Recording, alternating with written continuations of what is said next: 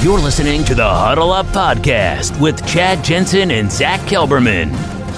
Join Broncos Country's deep divers at milehighhuddle.com and sound off. And now it's time to drop some knowledge. Okay, we are live, but we got to let it breathe as we bring on the clan from Facebook land and get all of MHH under the tent, as it were. And we will get this party started. Apologies for being a tad tardy, but, you know, it is Prime Day. Right, Zach? I mean, that's right. Monday. I mean, you know, we are going to take advantage. What's up, Des? Welcome in to the Huddle Up Podcast, presented as always by Mile High Huddle, powered by Blue Wire Pods. I'm your host, Chad Jensen, and with me, my fellow football priest, the deputy editor of milehighhuddle.com, who had a very interesting article we're going to get to here in just a minute. He is Zach Kelberman. Zach, I was all about the Broncos seeing what was going on potentially with Mitchell Schwartz. And then you had an article today where there was someone out there in sports media land connecting the Schwartz. May the Schwartz be with you to the Denver Broncos. I'll pull up the article, but drop some knowledge on us. Well, we're in that player X should sign with the Broncos period of the NFL offseason. We're in that 5-week respite between minicamp and training camp. So we're going to see these aggregated kind of stories about Broncos' potential targets in free agency. And mentioned on that list, it was a list from Bleacher Report of 7 free agents. And the Broncos were actually listed with Steven Nelson as well, a former Steelers cornerback, the last thing the Broncos need. And also Morgan Moses, by the way, who's negotiating with the Jets, might join them. But anyway, about Mitchell Schwartz, yeah, they were named a logical landing spot, as you can see, along with 4 other teams: the Bears, Dolphins, Titans, and also I believe it was another team. I don't know why it's not listed there. I think it was Bears, Dolphins, Titans, Broncos, whatever. Anyway, yeah. So Mitchell Schwartz, former Chiefs starter, former longtime starter for them, former All-Pro, as you can see, 3-time second team, 1-time first-team All-Pro. As you guys know, he's locked down Von Miller in the past. He's been in the NFL for going on a decade now. One of the better tackles of this generation. The only issue is he had a back injury last year, which limited him and ended a 7,100, I think, snap streak of Mitchell Schwartz's. So there's that to keep in mind, his medicals and what he might bring to the table at his age right now. And I also question, I know Brad Gagnon, however you pronounce his last name, he's not too abreast with the Broncos matters. Maybe he didn't realize they already signed 2 veteran tackles in Bobby Massey and Cam Fleming. They also have Himmelman. They also have Quinn Bailey, Calvin Anderson. They are decently set at tackle, so I don't think Schwartz is coming to Denver. But like I said, at this stage of the offseason, it makes it for an interesting discussion. At the very least. Let me tell you how you know when you read a Zach Kelberman article that you're reading the prose of a veteran, all right? This cat worked in the word thrice into this article, all right? Good word. This is a guy that's got a lot. You want to talk about time on task and reps? Touche, I've written a lot of these, yeah. Yeah, dude, Schwartz, look, I would love it, and especially if he was – even if he was healthy. And Zach, even if you had to kind of nurse him along and he missed the first quarter of the season, I mean, we're talking about Von Miller kryptonite, you know? Right.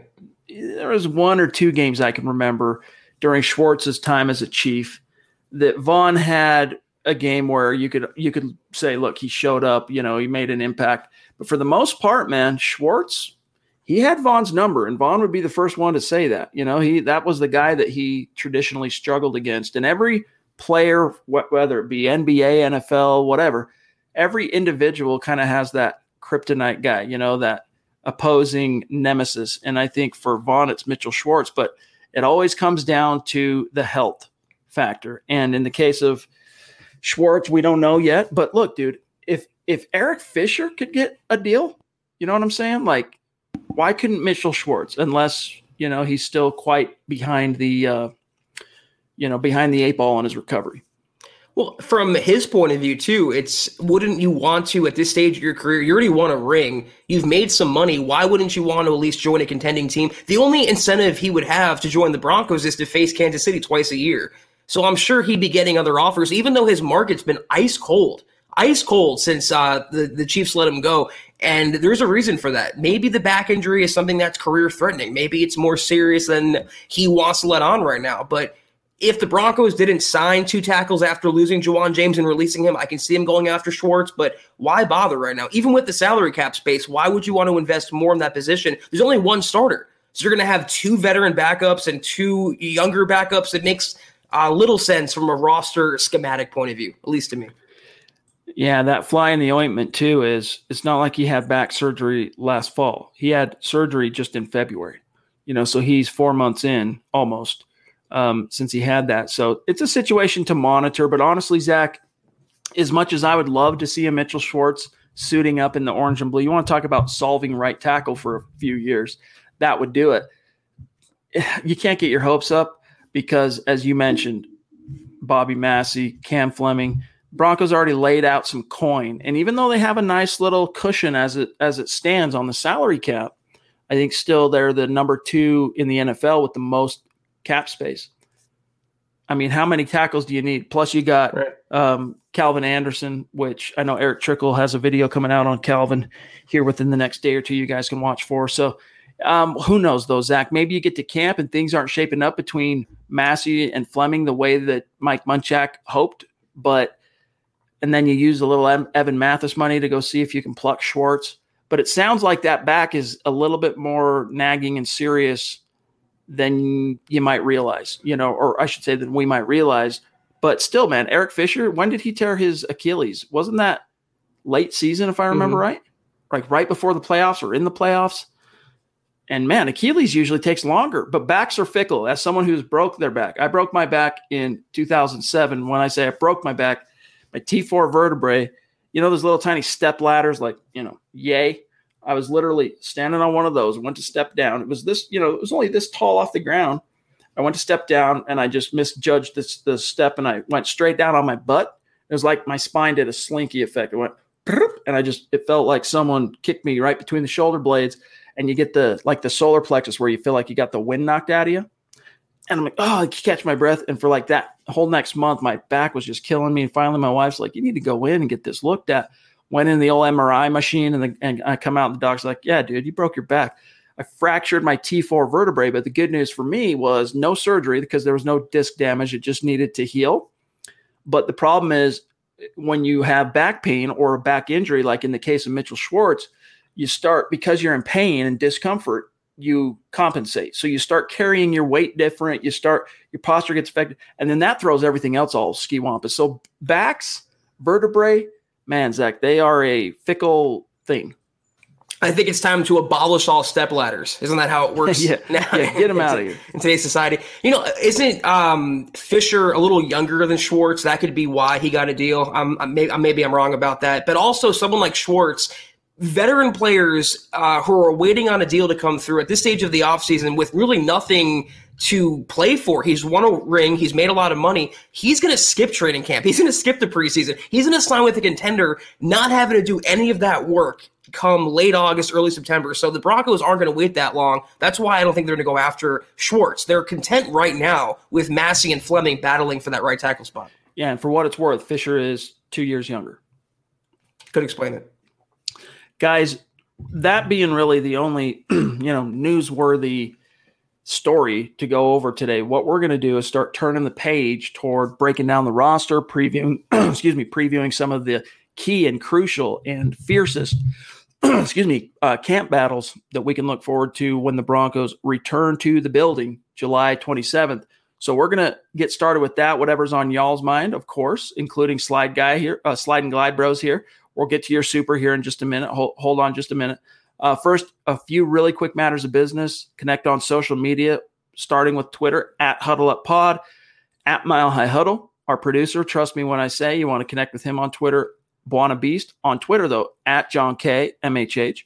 My partner here is @Kelberman, @KelbermanNFL. And myself, @ChadNJensen. Make sure you are liking and following the Huddle Up Podcast Facebook page. We really, really need you guys over there. I mean, it's done well. I think, Zach, we're well into the 2000s, but it's still just a drop in the bucket. And I understand, not everyone uses Facebook. Facebook's like, I know my son, I'm like, hey, he wants to get an Oculus, right? This like VR video camera thing. He's got his birthday coming up. And I'm like, man, that's a pretty penny. So I'm looking into it.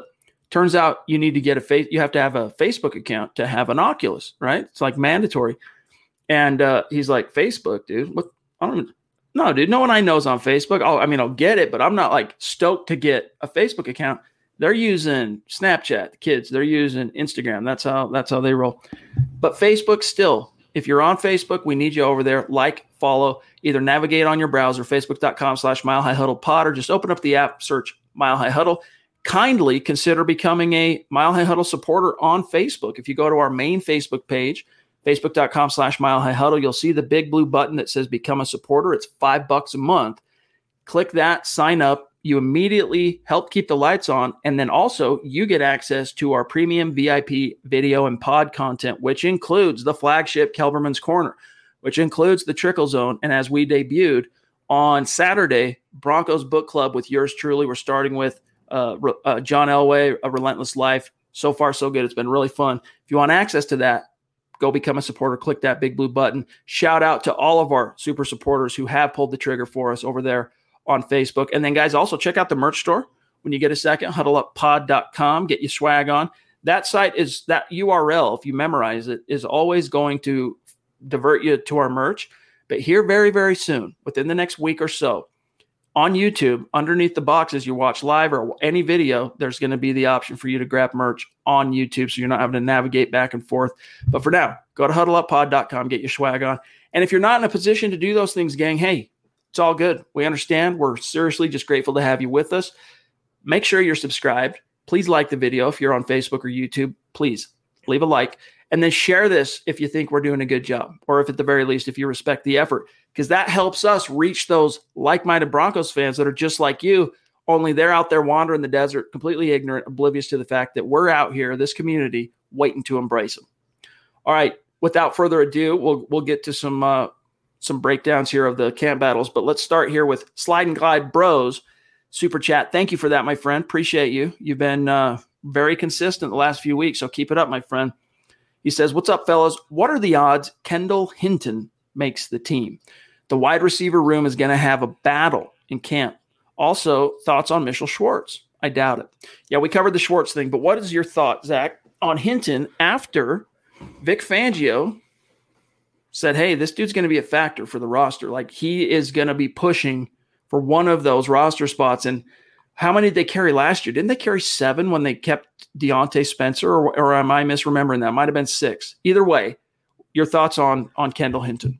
That was going to be my answer. It depends on how many receivers the Broncos end up carrying, because 4 or 5 are locked into a spot on the 2021 squad, excuse me. You have Jerry Jeudy, Courtland Sutton, KJ Hamler, Tim Patrick. Then you drafted Seth Williams. You have Tyree Cleveland. There's some other players you have at that position as well. Deontay Spencer, too. So unless they carry 7, Kendall Hinton, great success story in some aspects, a great player for the team, a great story overall. But you have to think of it from your personnel standpoint. Does he deserve a roster spot over a natural receiver that you drafted this year? Or can you fit Hinton onto the practice squad and get by there? So I'm rooting for him. I like what he's done so far this offseason, but I'm not going to turn down a better player because he started a quarterback last year. Great story and all, but it's not going to, incentivize me to keep someone else over him because of that solely alone.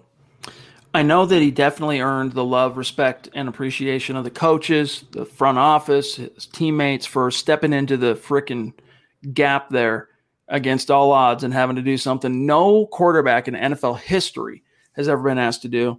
That earned him some points, but you're right, Zach. It only goes so far. What have you done for me lately? This is a log jam position, but here's the good news. If you're Kendall Hinton, people I have talked to that have watched every single practice that's been open to the media up to this point tell me that Hinton looks like the truth, that he is looking juiced up and good. And let's not forget, even though Kendall Hinton played most of his collegiate career at Wake Forest as a quarterback, that last year, his senior year, brand new to the position, went over 1,000 yards with crappy quarterback play. So this dude has he was a dual threat type quarterback, great athleticism, a lot of juice. If he's able to, really get down the finer nuances of route running and all that stuff, all bets are off. But if he does end up making the roster, Zach, I would see that as bad news for, as you already mentioned, Seth Williams, right? One of this year's pick, maybe a Tyree Cleveland, definitely a Deontay Spencer. Yeah, someone said in the comment, I missed Deshaun Hamilton. Definitely not. And the thing about Kendall Hinton, what receiver hasn't looked good in OTAs and in minicamp? Even Jerry Jeudy looks like the second coming of Jerry Rice, catching everything and scoring and this and that. If Hinton can do this in the preseason, when the pads go on and things start getting more real, then maybe I'll consider it. Maybe I'll consider taking someone like him over a rookie who invested a draft pick in. But until then, practice squad. That's his future. Shane Daniels jumping in with a super chat. Good to see you, buddy. Thank you for that. He says, it's my birthday, so I just want to drop in and say, keep up the great content and let them hate. Well, hey, Shane, happy birthday to you, my friend. Yes, sir. I would sing the song to you right here, but it's actually a zealously protected tune from the copyright lords that would come down on us pretty hard. So happy birthday to you, bro. Yes. Thank you for tuning in, and let them hate, Shane. Thank you. Let them hate, baby. All right, let me just see here, and then I want to get to a few excuse me, I got this frog in my throat. A few key camp battles to also, whoops, sorry about that. Just every once in a while, John and I will click on a comment or a super chat at exactly the same time. Michaela, 1 day removed from celebrating her birthday, jumps in. Good to see you, Michaela. Thank you for being with us tonight. Thank you for the support. She says, if Mitchell Schwartz could still play, he would have been signed by now. No? Well, I think he can still play. It's just a matter of, is he healthy yet? You know, that's the caveat. How far away is he from being ready? And the implication, based on the fact that he's still out there, is that we're talking about the best right tackle of his generation. He's not ready yet. He's just not healthy yet. It's also on his terms. I mean, again, if you're coming off back surgery, but you're still an established player who's going to have some sort of market this coming season if you want to play, and if you can play, why would you go through the rigors of OTAs, of minicamp, of training camp, of the preseason? He doesn't need acclimation. He gets it down. He's almost a 10-year pro, one of the best tackles to do it in that time frame, so it doesn't take him that long. If he's going to sign, it's going to happen sometime in August, in early September, and he's going to look for a contender. That's why I don't see him coming to Denver. Maybe if he's unsigned going into like October and the Broncos start off 3-1, he would consider it. But ask yourself, if you were Mitchell Schwartz, why you would choose Denver over, I don't know, Green Bay, Baltimore, a team like that. Right. Something to monitor, though. Travis, good to see you, brother. Jeez, man. One of our great Facebook super supporters says, good evening, my football priest. Working on going to the meetup in September. Awesome. Cool. Bringing my better half and my son. He's a diehard Broncos fan as well. Denver Broncos for life. That would be cool, man. Yeah, bring the whole gang. For those of you who are wondering what we're talking about, we're doing the MHH meet and greet. We're having a big old tent for you guys out in the parking lot of Empower Field at Mile High for the home opener, September 26th. That's week 3 with Zach Wilson and the Jets. Zach coming to Mile High.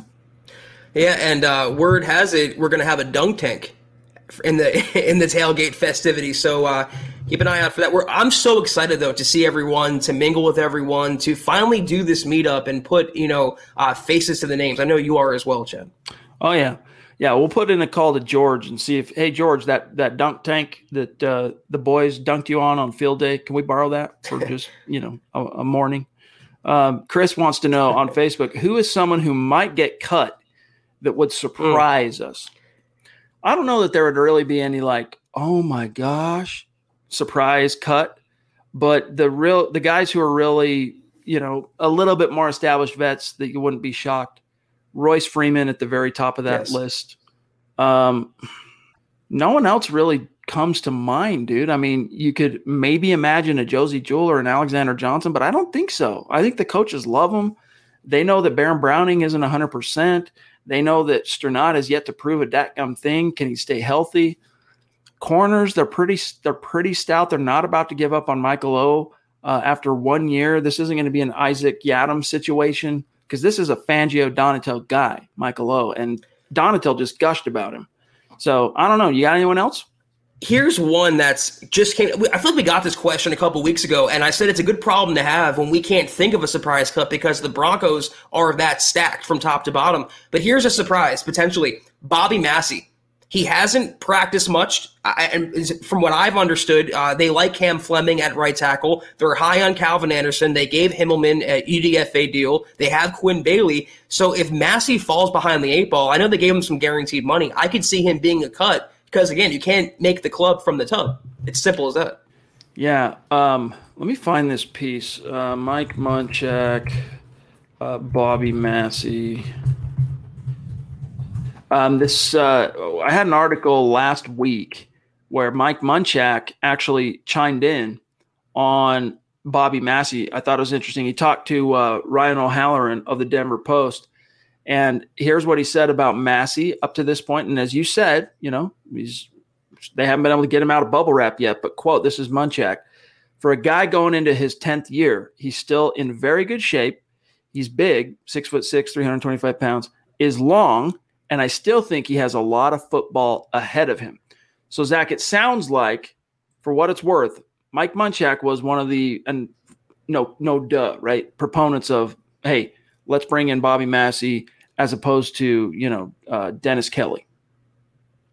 He also didn't say he has a lot of football left in Denver. I mean, that's a very kind of a blanket statement that he made there. So if he doesn't start getting on the field and performing, Cam Fleming is holding it down. He's not my favorite, but obviously the Broncos saw enough in him. They signed him after Bobby Massey. So how much could they have liked Massey to begin with? By the way, Michael, no worries that you missed Sunday's pod. We're glad to have you back. Hope you enjoyed your Father's Day, my friend. All right, let me see here. Let's grab Jason O'Neill here. Thanks for being with us, Jason. He says, what's the story with the outside linebacker position? I hear the Broncos are possibly thin. Who are you guys hoping can step up at OLB? I mean, who do I hope? I mean, Jonathan Cooper, Derek Tuska, the guys that they drafted. But I'm not holding my breath really, right? Because Cooper overcoming the heart ablation condition or procedure that he just had with his heart condition. Derek Tuska, I mean, when you've got, I know this was a year ago, so he's surely honed his NFL body, but when you've got the head coach saying, my dude needs to figure out nutrition and, NFL body, he's still a little light for us at edge, you got a problem. But they kept him around for a reason. And if you go back and watch Tuska's tape at North Dakota State, which it's hard to find because it's North Dakota State and it's Derek Tuska, the dude is just one of those kind of roughneck athletes that just finds a way to win. He finds a way to win his matchups. And so I'm really intrigued to see if he can make any noise this summer. But Fangio himself, Zach, said once you get beyond Vaughn, Chubb, and Malik, they're looking for 2 guys to step up. Yeah, you gave the answer I was going to give, so I'll change it up a little bit. I'm hoping Malik Reed wasn't a flash in the pan last year because, like you just said of Fangio, it's wide open after Malik Reed. They want Cooper to step up, they want Tuska to step up, but there's a fall off after the OLB 3 spot. So I hope he can continue performing like he did last year. And also keep in mind one thing: Fangio says, according to him anyway, they're going to play Baron Browning a little bit off edge as well. So you can get some dual versatility and maybe save a roster spot or just try to maximize Baron Browning's productivity by playing him there as well. So maybe the sum of all their parts is what we should focus on here. Between Tuska, between Cooper, between Malik Reed, and a little bit of Baron Browning, they should be good at outside linebacker behind Von Miller and Bradley Chubb. By the way, show of hands, who went out and got Elway A Relentless Life so that you can follow along, be part of the conversation for Broncos Book Club. Dave, did you get it? Or maybe you said you already had it. You were looking for a reason to crack her open. Make sure. Hey, I don't think you're going to need to read along with me, all right, in order, because it's not like we're sitting here reading the book live. That's not what we're doing. There's times I'll quote from it and whatnot, but it's not like you have to read along to fully enjoy these podcast episodes, but I think it'll make it much more interesting instead of me just telling you my insights and takeaways from a given chapter. You could throw in what you want to talk about and get into the conversation on that particular topic. So, all right, real quick, Zach. That was a funny comment. He said, vaccinated, intoxicated, ready to rock. It's my kind of guy. All right. So let's really quick here, as we titled the episode, I want to give to you the key competitions this summer, as I see it, that are going to shape up like the fiercest, and not just in terms of like it's going to be a hot competition, but the most scrutiny, the most media focus. Obviously, you got Drew. What's up, Diamond Rattler? Good to see you. 2 nights in a row. Always great to have you. You got Teddy versus Drew. All right, that's going to be the marquee that we're going to be consumed most of our summer once we get to training camp talking about. But then I think at wide receiver, you've got some really interesting decisions. Not so much at the top 2, 3, 4. Well, top 3 positions you're not really worried about, but beyond that, who's going to make the roster? Running back, right? Is it going to be Melvin? Is it going to be Javonte that ends up really, being the number 1 running back? At this stage, I think it's pretty safe to say Melvin, it's his job to lose as far as opening the year as that guy. But can Pookie supplant him between now and week 1? Offensive line, right tackle is going to be a competition between Massey, Fleming, and they will throw Anderson in there and just kind of see. Defense, though, what are some of the key competitions you could see shaking up in terms of meaningful competitions, camp battles? Well, we already talked about OLB with Cooper when he comes back from his heart procedure and Malik Reed. You also have inside linebacker with Johnson, Jewell, Baron Browning. You have Cernad coming back as well. Cornerback, you have a glut of corners with Surtain joining the group now. Safety, you have Stearns and Jamar Johnson. On KK 2 weeks ago, we went over some, or 3 weeks ago, went over some potential training camp battles. And safety, I'm looking for, because not just from the 2 rookies, but one of those rookies, I think it's Jamar Johnson. He's going to be the future bookend to Justin Simmons. He's going to replace Kareem Jackson. So there's competition all over the roster. Also on offense, center, Cushenberry and Miners. I mean, literally almost every single spot is up for grabs on this roster. And the good thing is they're so deep, we can't even name a player that could be a surprise cut. It's going to be an interesting summer and make for some intense competition that should only make the Broncos better overall. Indeed. And we're going to be doing a lot of talking about these competitions, not only tonight, but as we inch farther and farther into the NFL summer. Geiger Gaming in the house joining us 2 nights in a row from Down Under. Great to have you. Thank you for the super. Thank you for the support. He says, could you see Tyler Eifert or Trey Burton, 2 veteran tight ends, being picked up as veteran depth? Zach, I could not see that just because you already have pass catchers. Tyler Eifert ain't looking to block a soul. That's not his gig. Trey Burton either. I mean, Trey Burton's probably a little bit more of a scrappy, blocking tight end, but neither are Y guys. They're move tight ends. These are both receiver types, and Tyler Eifert is just a walking injury magnet, right? That's what ended his reign as a premier pass catching tight end in the league. But the Broncos, who was that tight end they brought in? I think you're the one that had the article for us. That veteran from Jacksonville. What was his name? It'll come to me. Seibert. Yes. That's who they have in mind as their blocker, because they got rid of Nick Van Nett and then they got rid of Jeff Hireman the year prior. So that's who they kind of have earmarked for their 2 tight end sets. We need to run the freaking ball. Plus you got Andrew Beck, but it's really the Noah Fant, Albert O show. I mean, those are, who would you rather have? Tyler Eifert and or Trey Burton, or Noah Fant and Albert O? I'm taking Noah Fant and Albert O every time, bro. I was going to say, if you hated Jake Butt, you would despise Tyler Eifert. You can injure him with a freaking feather. He's that injury prone. And Trey Burton is this generation's version of Julius Thomas. Is a guy who had one flash in the pan season in a great offensive system and did crap elsewhere otherwise. No, I'm not usually in favor of bringing in veterans and taking snaps away from younger players. I want to see Noah Fant thrive. He should be a Pro Bowler, man. I'm so tired of seeing him be held back. I want to see Albert O come back from that injury, and I want to see what they can do with maybe someone like an Austin Ford, maybe a younger player that can step up instead of wasting money and snaps on an injury-prone or, like you said, one-dimensional tight end who's only in there to catch passes. They have enough pass catchers. They need blockers. Indeed. Dale, what's going on, brother? Talk about a superstar. Good to have you. He says, Priest, hey, John, is there any word on how Albert O is doing after last season? Injuries have me very uneasy about this coming season. Yeah, but here's the thing about last season. I mean, it was an outlier. We have our doubts about certain training staff. not so much staff, but protocol. One person. But the players don't, for whatever it's worth, man. Anytime they get in front of a mic and they're asked about him, man, they gush. And so, maybe we're just up in the night, but it's something that you're always going to worry about. It's something you're always going to be slightly paranoid about just because of how bad it was last year. Like, for a moment there, Broncos fans felt the pain of what it's like to be a Chargers fan, where you're just relentlessly hit with key loss after key loss after key loss. But, again, it was an outlier season, and we know the reasons why. Right? It was the pandemic year, no OTAs, no preseason. Training camp was certainly a truncated, almost like vacation version of a real training camp. And so they weren't able to get into tippy-top shape by the time it was pop and explode time, and they just started dropping like flies. I don't think you got to worry about that. But, Zach, the latest I've heard on Alberto is that he's doing well, and that's from his own mouth. I'm trying to remember if anyone told me anything particular about how Albert looked in OTAs or minicamp. I don't recall quite, but no setbacks. That's the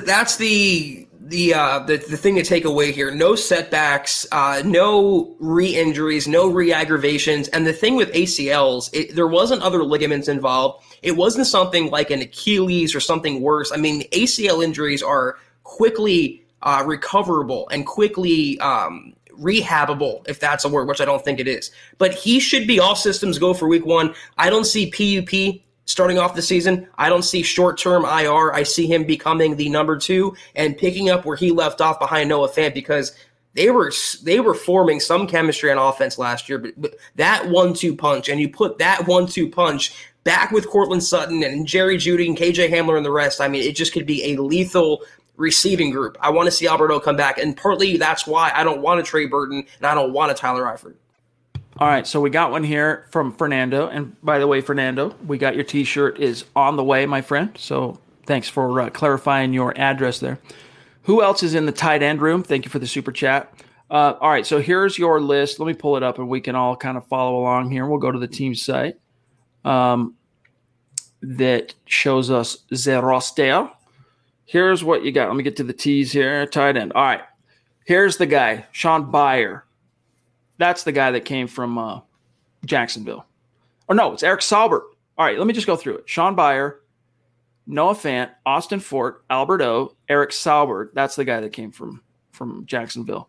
So there you go. 1, 2, 3, 4, 5. And they don't have Beck listed as a tight end, interestingly enough. Let's see. Is he listed as a fullback? Yep, there he is. Oh, Adam Prentice, and then Andrew Beck as a fullback / tight end. So Andrew Beck, throw him in there. He's a tight end. He's going to be used as a tight end a lot as well. So that's your depth chart, not your depth chart, but that's your room. And the question becomes now, do they keep 3 or 4? I mean, you could argue, do they need 4 tight ends? Can they get by with 3? I would probably take 3 into the season, but we'll see what happens with Alberto recovery and training camp in the preseason. Yes, indeed. Yep. So I know Byer, he can block in terms of, he's more of a blocking guy. He's more of an inline guy than a move guy. Saubert as well. But these 3, Fant, Alberto, and Fort, I mean, these are pass-catching dynamos.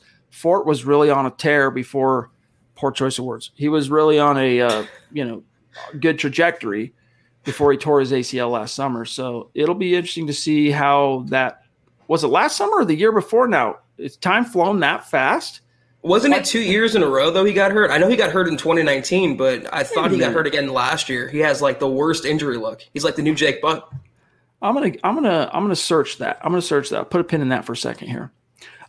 Sam Bam, what's up, dude? Thank you for the super chat. Bam. Appreciate it. Goes, do you guys think that with the NFL now at 17 games and still one bye week that teams will use mostly a running back by committee approach and the bell cow running backs will be more obsolete? Go Drew Lock. Yeah, I mean, the bell cow has increasingly been, phased out over the last 15 years. There are a few, right? You've got your Zekes, you've got your Derrick Henrys, you've got your, when he gets healthy in New York, what's the kid's name, dude? The Giants. Saquon. Thank you, Saquon Barkley. There are a few. I mean, but Todd Gurley's of the world, obviously he's nothing more than a goal line vulture at this point in his career. So, it's more trending toward bell cow, but you still need to have, or away from bell cow, you still need to have, Zach, that bell cow type, right? That guy that can be a 3-down running back, help you in the passing game, and just be that sensational superstar. And the Broncos are very confident that Javonte Williams has that in his future. And it might not come to full fruition in 2021, but by 2022, this dude's going to be bald. Yeah. And the great thing about Javonte in the short term is he's used to splitting carries. He split carries with Michael Carter at UNC, and because of that, he's also relatively fresh coming out of college, unlike Freeman coming out of college, who led Oregon in carries and he had no tread left on his tires. So, yeah, I think the Broncos will deploy the running backs, but by the end of the year, by week 17, I think Javonte will be holding down that RB1 mantle pretty firmly. By the way, now I remember. This is Austin Fort from his wiki. After going undrafted in 2019, Fort was invited to compete in Broncos training camp.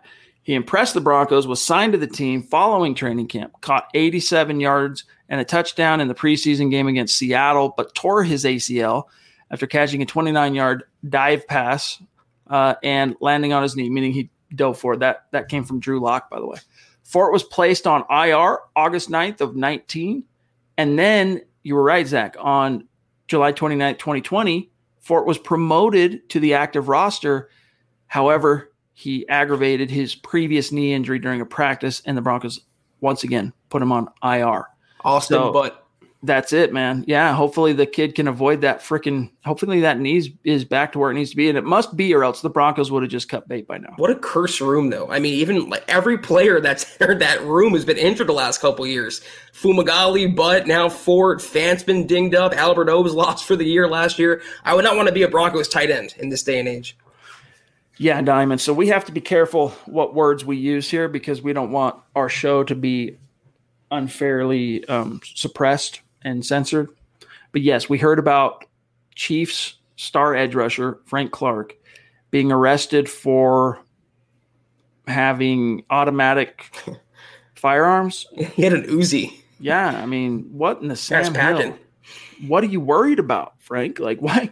I mean, golly. So yeah, we heard that. That's all I know. I just read the headline. I didn't even read the story, Zach. I don't know anything more about it.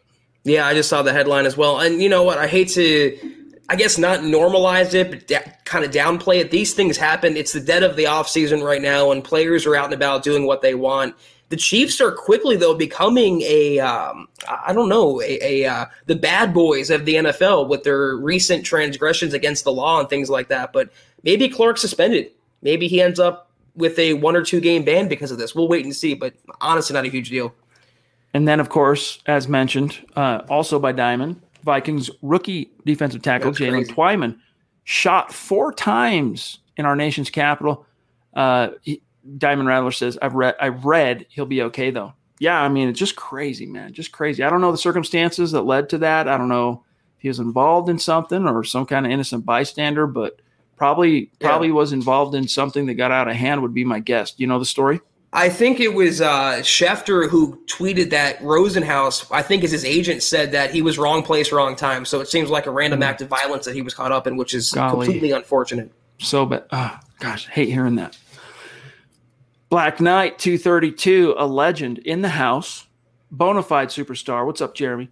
He said, thanks for the help the last few days, guys. Also, Mountain Dew Baja Punch is a good drink. What, did you get a sponsor on your Twitch channel? Check them out. Do you mean Baja Blast, though, from Taco Bell, the soda? Because that's fire. And it's only good in Taco Bell. I don't know about Baja Punch, though. I don't know if that's a regional thing. Dude, I'll tell you, that's fine. But I'm all about the what do they call it? It's like the wine flavor. It's not wine, but I was going to say they have a wine flavor. Oh, geez. Hold on. Code Red? No. Which is the most fire of all? No. Mountain Dew, Taco Bell flavor. Hold up. No, the red one. It's Code Red. Sangrita. That's the one. Sangrita. Yeah. I love that, dude. That's my jam. I haven't even heard of that. It's like sangria flavored Mountain Dew. It is the bomb. I'm not a wine drinker per se at all, but like that is phenomenal stuff. And sponsor us, Taco Bell. Yeah, or Mountain Dew. We're here for you. Come knocking. Dale jumps in again. Thank you, Dale. Appreciate the support, brother. He says Locke cuts his hair. Minshew cuts his hair. Gordon cuts his hair. Drew Lock, the trendsetter. LOL. Yeah, Drew came in high and tight, ready for war. It's like it's like reporting to the Marine Corps, getting shaved up, or the Yankees. Yeah, no kidding. But yeah, dude, maybe he is. Maybe he is, Dale. Wait, there's pineapple now, Mountain Dew? Apparently, according to Jason O'Neill here in the comments, I got to go out to the store and get me some pineapple Mountain. That sounds fire. Thank you, Jason. I'm trying to stay away from the sody pops. I've actually lost 14 pounds since my son was born. I'm trying to get back in. The dad bod has to be a thing of the past. All right, I got to get back on point. All right, let me see here. Claude, good to see you, bro. Appreciate you. Yep. Appreciate you. Here's one from US Dave or Us Dave, or maybe it's Gustave. I don't know. Is Gordon's last year of his contract guaranteed? Yep. Pretty much. $4.5 million base salary. Yep. He's here for this year, unless he gets traded, which, as we've talked about before, highly unlikely. Yeah. Highly unlikely. Let me see. Where we're at? 40 minutes. James Moss. Good to see you, James. Longtime listener. Been a minute since I can remember seeing you on Super Chat, but we've missed you, James. Hopefully you've just been listening, lurking in the background, listening on demand. Happy to have you in the chat, buddy. Thanks, James. How long a leash does Fangio give Luck? He has to know he's on the hot seat, right? We've talked about this, but let's get into it. If Drew gets tapped to start opening the season, what's his leash? About this long. That's about it.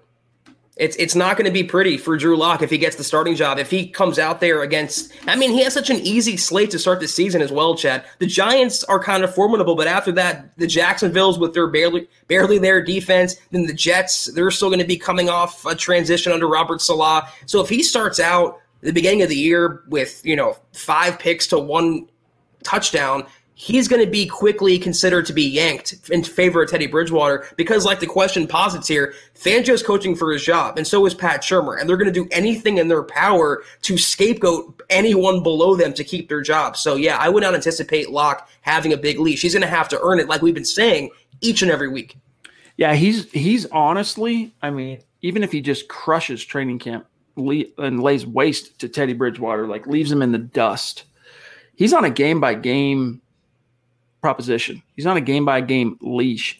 And what I mean by that is I've said in the past that, it would probably take a couple of games of, he would need like a Raiders-Falcons type game or series of games in a row for the Broncos to pull the plug. I don't think so. I think he's in a situation, and as Zach just illustrated, this coaching staff is so under the gun. The city is so impatient for results on the field that if he goes out there and has I just got to get this pick out of my system type game and opens up a really stinky first half, the Fangio will pull the plug. He's going to be much more. It'll be easier for him. Let me just put it that way, because you got Teddy Bridgewater on the sideline. Remember, Drew's the ceiling, Teddy's the floor, but Teddy's floor, this team believes you can win, you can get by. Especially you got ball control, rushing attack, and a formidable defense.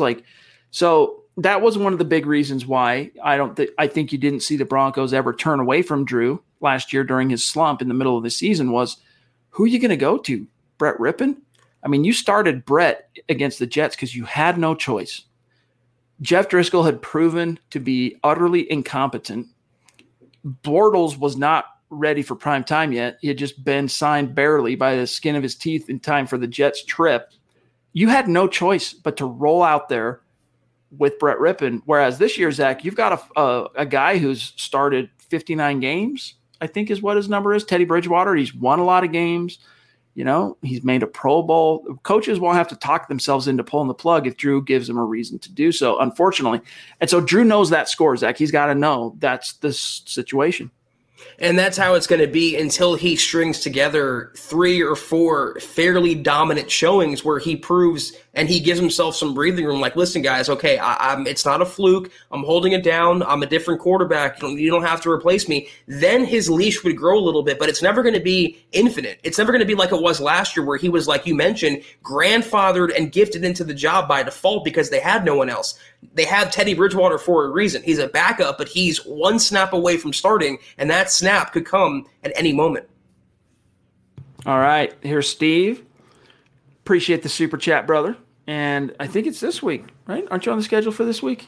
Let me double check that since I got my phone here handy. Let me have a look. Wednesday of this week, we've got Steve Baumgartner, a.k.a. Legend. That's what it says in my phone. I don't know who put that in there. Legendary Steve Baumgartner. Yeah, we're looking forward to it, bro. He says, hey, guys, go Broncos. Drew Lock is my quarterback. One of the most outgoing, outspoken Drew Lock supporters in the fan base. Thank you, Steven. Good to see you. Clifton says, Teddy Two Gloves is better than Trent Dilfer on the 2000 Ravens. Our defense is equal to that team. Oh, dude. Slow your roll, dog. Slow your roll. They look good on paper right now. We want them to be that good. We're not trying to like rain on your parade, but let's get a snap in or two. Let's let it see. Yeah. But yeah, Teddy, you can get out there and scrap together some dubs if everything else is firing on all cylinders, you know? Whereas like with Drew, the Drew we know today based on the first 2 years, right? Yeah, he really needs everything going in his favor as well. But he's got the kind of talent where he can transcend that and carry if he can turn the corner. So that's the key, right? And only time will tell this year if he's going to be able to do that. But I think he will. It's premature to say Lock's going to be Dilfer or that Denver's defense will be Baltimore's. If either of those components can get to mostly that level, they're going to be a playoff team and can make some noise this postseason for sure. Dave says, I am the master procrastinator. I won't read chapter 1 until Friday night or Saturday morning, but I will be ready for class Saturday afternoon. Right on, dude. It's going to be fun. I think it really will just enrich the content. I think it'll just make it more fun and compelling for you, for the listeners, also for me, because we'll all be talking about the same things. And it's one thing for me to say, here are my favorite parts about this chapter, talking about them, but you can fire off some stuff as well. It'll be fun. Travis, Facebook, Udaman, just curious, if they signed our whole draft class, last I heard Williams and Miners and Browning hadn't signed. Yeah, they're not quite all signed up yet, but it'll happen. It's a matter of course. I say it every single year, and third-round picks are particularly tricky with this CBA because there's offset language that goes into the contract, so they're always the last ones to sign. I know in Dallas, the lone remaining picks of their 11-player draft class are third-round picks. It'll get done well in time for training camp, not a worry at all. All right, let me see here. I think we're pretty close to caught up on supers, but let me double check. Oh, we got Chase. What's up, Chase? Good to see you, bro. Thank you for the super chat. He says, who is your dark horse candidate on this team? For what? Yeah, I mean, are we talking about team scope? Are we talking about like a dark horse to break out on the NFL type thing? Because if it's the latter, my dark horse is Noah Fant. And you might say, well, come on, dude, a real dark horse. Noah Fant's a former first-round pick. Like, he has a profile. True, but he's still being slept on. He's my overall dark horse. But is there someone internally, Zach, who could be a dark horse that I'm missing here? I mean, a true dark horse, Noah Fant is a borderline already, top 10 tight end in the NFL. I was going to take it more traditional and give you a specific dark horse, which is Deshaun Williams. There's him. There's Jamar Johnson at safety. I mean, these are two guys on defense that not a lot of players know about, and they're not given much chance to make some noise, but they can come out and push for snaps. So that's the definition of a dark horse. In terms of a more mainstream or generic dark horse, Noah Fant's a good pick. I would say maybe Jerry Jeudy. I know maybe if he qualifies for that or not because he had a bad season last year, or at least a disappointing one. Maybe Javonte Williams. He could be the RB1 coming out of training camp or the preseason. But, yeah, I'm going to stick to Jamar Johnson on defense as my super dark horse because not only do I think he's going to win that third safety job, he's going to push Kareem Jackson to start opposite Justin Simmons. He's that good. I think for me, the two guys that I'm tapping to break out this year, just guys who we already know who they are. I'm talking like NFL, scope. Noah and Draymond Jones. So it's going to be fun to see how those two guys, turn the corner. I think they both will. All right, let me see where we're at here. We got Dale. We got Gears and Gains. Let's grab Gears, Gains, and Games Productions. GGGP. What's up, dude? Thank you for the super. If you're on Twitter, message to all of our super chats. We want all of you connecting with us on Twitter, but super chat superstars in particular, because yes, we want to keep the conversation going by connecting with you on Twitter. But we also like to be able to tag you and shout you out after each show when you super chat as a show of thanks, give you some flexing. So thank you, Gears. Am I the only one who really doesn't care who starts at running back? They both will play evenly anyway. What's the big deal having to split carries? I mean, look, dude, it's the summer. We're trying to find stuff that's fun and compelling and interesting to talk about. I get what you're saying, but how cool would that be to see Javonte come in and have such a summer, such a training camp, such a preseason that he deposes a two-time Pro Bowler and like the de facto number one, like understood running back? You'd be looking at potentially like Clinton Portis type rookie season, who as a second round pick, rookie in 2002. Yeah, 2002, blew the doors down, right? 1,500 yards. Clinton Portis went on to become one of, I don't think anyone else has joined this trio I'm about to tell you. Clinton Portis, 2002-03, became the third running back ever to rush for 1,500 yards in each of his first two seasons in the league. Edgerrin James and Eric Dickerson are the other two at the time, unless someone's broken that. But I don't think so, because the league's gotten away from rushing and more toward passing. But Clinton Portis, I'm not saying Pookie is the next Clinton Portis, but both were second-round picks. And I know Tatum Bell, second-round pick as well, didn't pan out. But Monte Ball, second-round pick, didn't pan out. But Javonte, he's wired different, I'm telling you. Yeah, he's going to break the mold, and the only reason I care, and I agree with everything you said there, Chad, the reason I care is because Melvin Gordon is the fifth highest paid running back in the NFL, sixth highest paid, $8 million a year, 4.5 guaranteed, and you're going to not show up for OTAs, barely show up for minicamp when you have a second-round rookie pushing you. So Melvin Gordon said he wants to endear himself to Denver and be the best running back he can be. I want him to be that because it makes the Broncos offense better. So that's the reason why I care. On its face, a 1-2 punch of Gordon and Javonte Williams is pretty lethal when you factor in the rest of the Broncos' weapons on offense. But if it's just Javonte and then Freeman and Mike Boone, that's less daunting for an opposing defense. So I care, not necessarily for title, but I care for each player to play up to their potential, Gordon included, especially. All right, Dale, again, thanks, brother. If all the top wide receivers, Sutton, Patrick, Jeudy, Hamler, ball out, do you think there's a chance Sutton gets traded? I really don't. I don't see it. Sutton's a guy he could be like the next Megatron for real. If he gets quarterback consistency and that knee stays healthy, I mean, Patrick, Jeudy, put Patrick aside. This is like Patrick's last year, unless something happens to Sutton. And by that, I mean injuries, all right? But Jeudy, who knows? Maybe he goes on to be an absolute superstar. He was a first-round pick. Hamler, maybe he becomes the next Tyreek Hill. But Sutton has already showed you in the league that he can give you Megatron-type results. My ball, throw it up in the end zone. I'm coming down with it. Doesn't have to be perfect. I will come down with the ball. That is so valuable. You saw how much he was missed last year. Just when the field gets small, Zach. I mean, it's one thing to go deep. I remember the Vikings game that Brandon Allen started where they got up 20 points in the first half, right, back in 2019, Fangio's maiden season.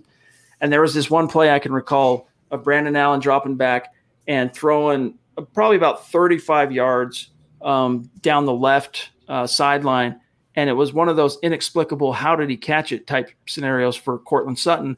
Those are really cool to see, but his biggest value is when the field shrinks and you're inside the 20 and you just need to punch it in there. This guy will go get the ball. I think Sutton is as close to untouchable as anyone on this team, honestly. Go watch the Chargers game from 2019, the second one, when he's being pass interfered with in the end zone and the ball is just in the vicinity and he goes up and gets it for a touchdown. The guy is a beast. And my answer to the question is, if every other receiver is balling out, why wouldn't Courtland Sutton be balling out too? That would mean the Broncos offense is just clicking and rocking and rolling.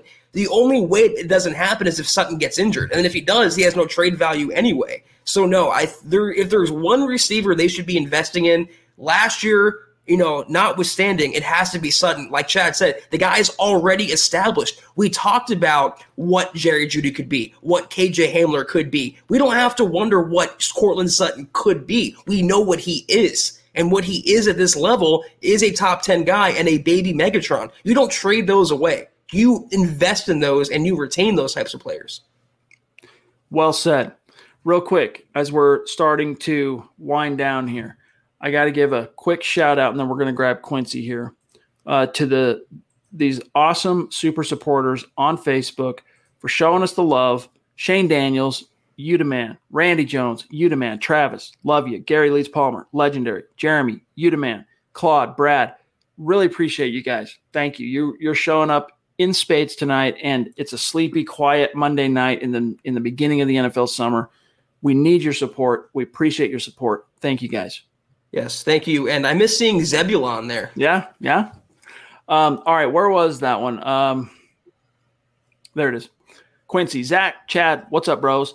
Y'all know how much I like Drew Lock, but if Lock and Bridgewater don't pan out this season, would y'all like to see Brett Rippon back next year? I think he was pretty decent. Plus, he was chosen last minute to start. He can only get better. Hey, I like Brett. I really do. I think he's a very high value you want to talk about a guy with a relatively high floor as well in terms of his relative inexperience. I've talked to Brett. He's got a really quiet confidence about him that you just kind of go, whoa, dude. Like, he's not out there rah-rah and he's not rapping on the sideline. I don't say that to cast aspersions on Drew. I just mean their personality differences.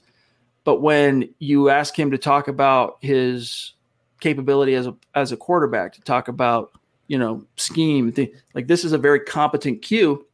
But we can't get carried away because there's a reason he went undrafted, all right? And the reason he went undrafted is he's lacking that juice on the arm, He can be a competent backup. So if those both quarterbacks don't pan out this year, Broncos are going to go draft a guy. And Brett will stick around. They'll keep Brett around to be a backup. Maybe they end up going and finding someone else to be a more proven veteran backup, but he'll stick around, I think. I mean, I wouldn't mind having him back, but back on the coaching staff. I mean, what does he really offer as a player? I mean, he can be like a Kellen Moore. Just retire and start coaching quarterbacks. That's what you should be doing. You're doing it already. You're just not getting paid for it on the sideline. So great guy to have right now for someone like Drew Lock. Very heady guy, great locker room guy, but not really offering much in terms of quarterback on the field. All right, guys. I think there's one more, and then we're going to dip on out of here for tonight. From Sam Bam again, you the man. Sam, thanks, bro. What's the timeline for Marshmallow Man's grievance? If he doesn't win, Broncos get to save the cap space, right? Yeah, maybe they can use some of that to give Cortland and Chubb extensions. Go Broncos. Yeah, so the cap space is already cleared. That's gone. Like, that's done. So the grievance is he wants – I don't think he's going – I could be wrong about this, Zach. I might be misremembering what I read. I don't think he's asking for the full nut, the full guarantee of what he ended up losing out on, the guaranteed portions. But based on his contract, based on the injuries and this and that, there's a certain amount of that guaranteed money he feels like he's entitled to. I don't think he's going to win it. I mean, the dude got hurt. Broncos are going to have all kinds of evidence to show. This is just me speculating, all right, on these what do you call it? Arbitrated hearings, whatever, where you've got an objective person in the middle. Both they bring their evidence to the table. Here's my contract. Here's why I got it. Well, the Broncos are going to take them all the way back. This arbiter. Excuse me, that's the right word. Arbiter, all the way back to 2019 when Juwan James was cleared to play middle of the season and he refused to play. And they ran him out there again, week 14 on the road at Houston. and he claimed his knee was buckling. But from a physical medical standpoint, there was no evidence to suggest, according to, this is based on purported stories, things we've heard, that he had anything wrong structurally with his knee. Then you get to 2020 and he checks out. Laters, have a good season, y'all. And then he tears his ACL or his Achilles away from the facility.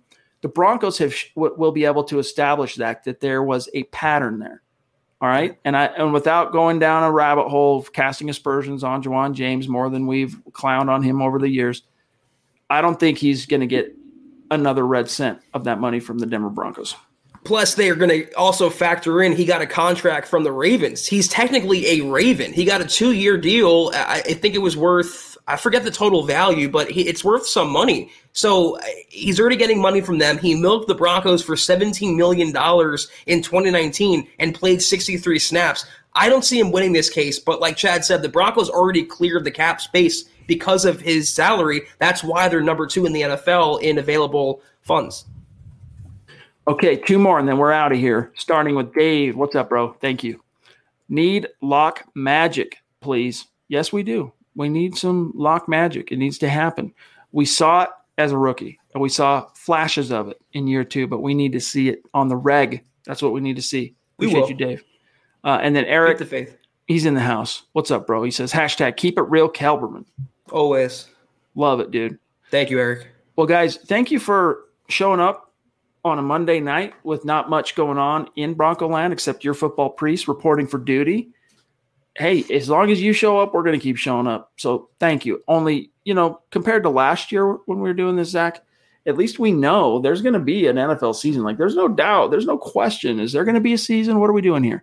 There's going to be a season. So that should be exciting and encouraging. And a normal one with fans, yes. Not cardboard cutouts of South Park characters. Yes. Fans. Humans. And MHH meet and greet. That's right. At the freaking stadium with your football priest, with the Buona Beast. I know Eric's going to be there. I know Lance is going to be there. We got the crew coming, huh? Luke will be there. Trying to think who else has said they can soft confirm they'll be there. Anyway, it's going to be a gas, you guys. We want to see as many of you as possible. Mike will be there. I know Mike Evans will be there. KB, Kenneth Booker, will be there.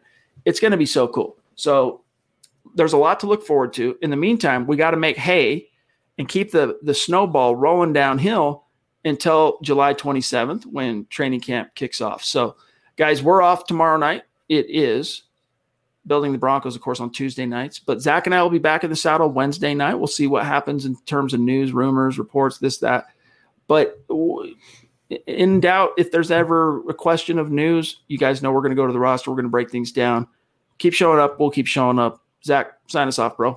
Yes, sir. Have a great Monday night, Chad, John, everyone else out there. We will see you guys on Wednesday. Be sure in the meantime, though, to follow the Huddle Up Pod on Twitter at Huddle Up Pod. Follow the mother account at Mile High Huddle. You can go to the store. Oh, I'm so sorry, John.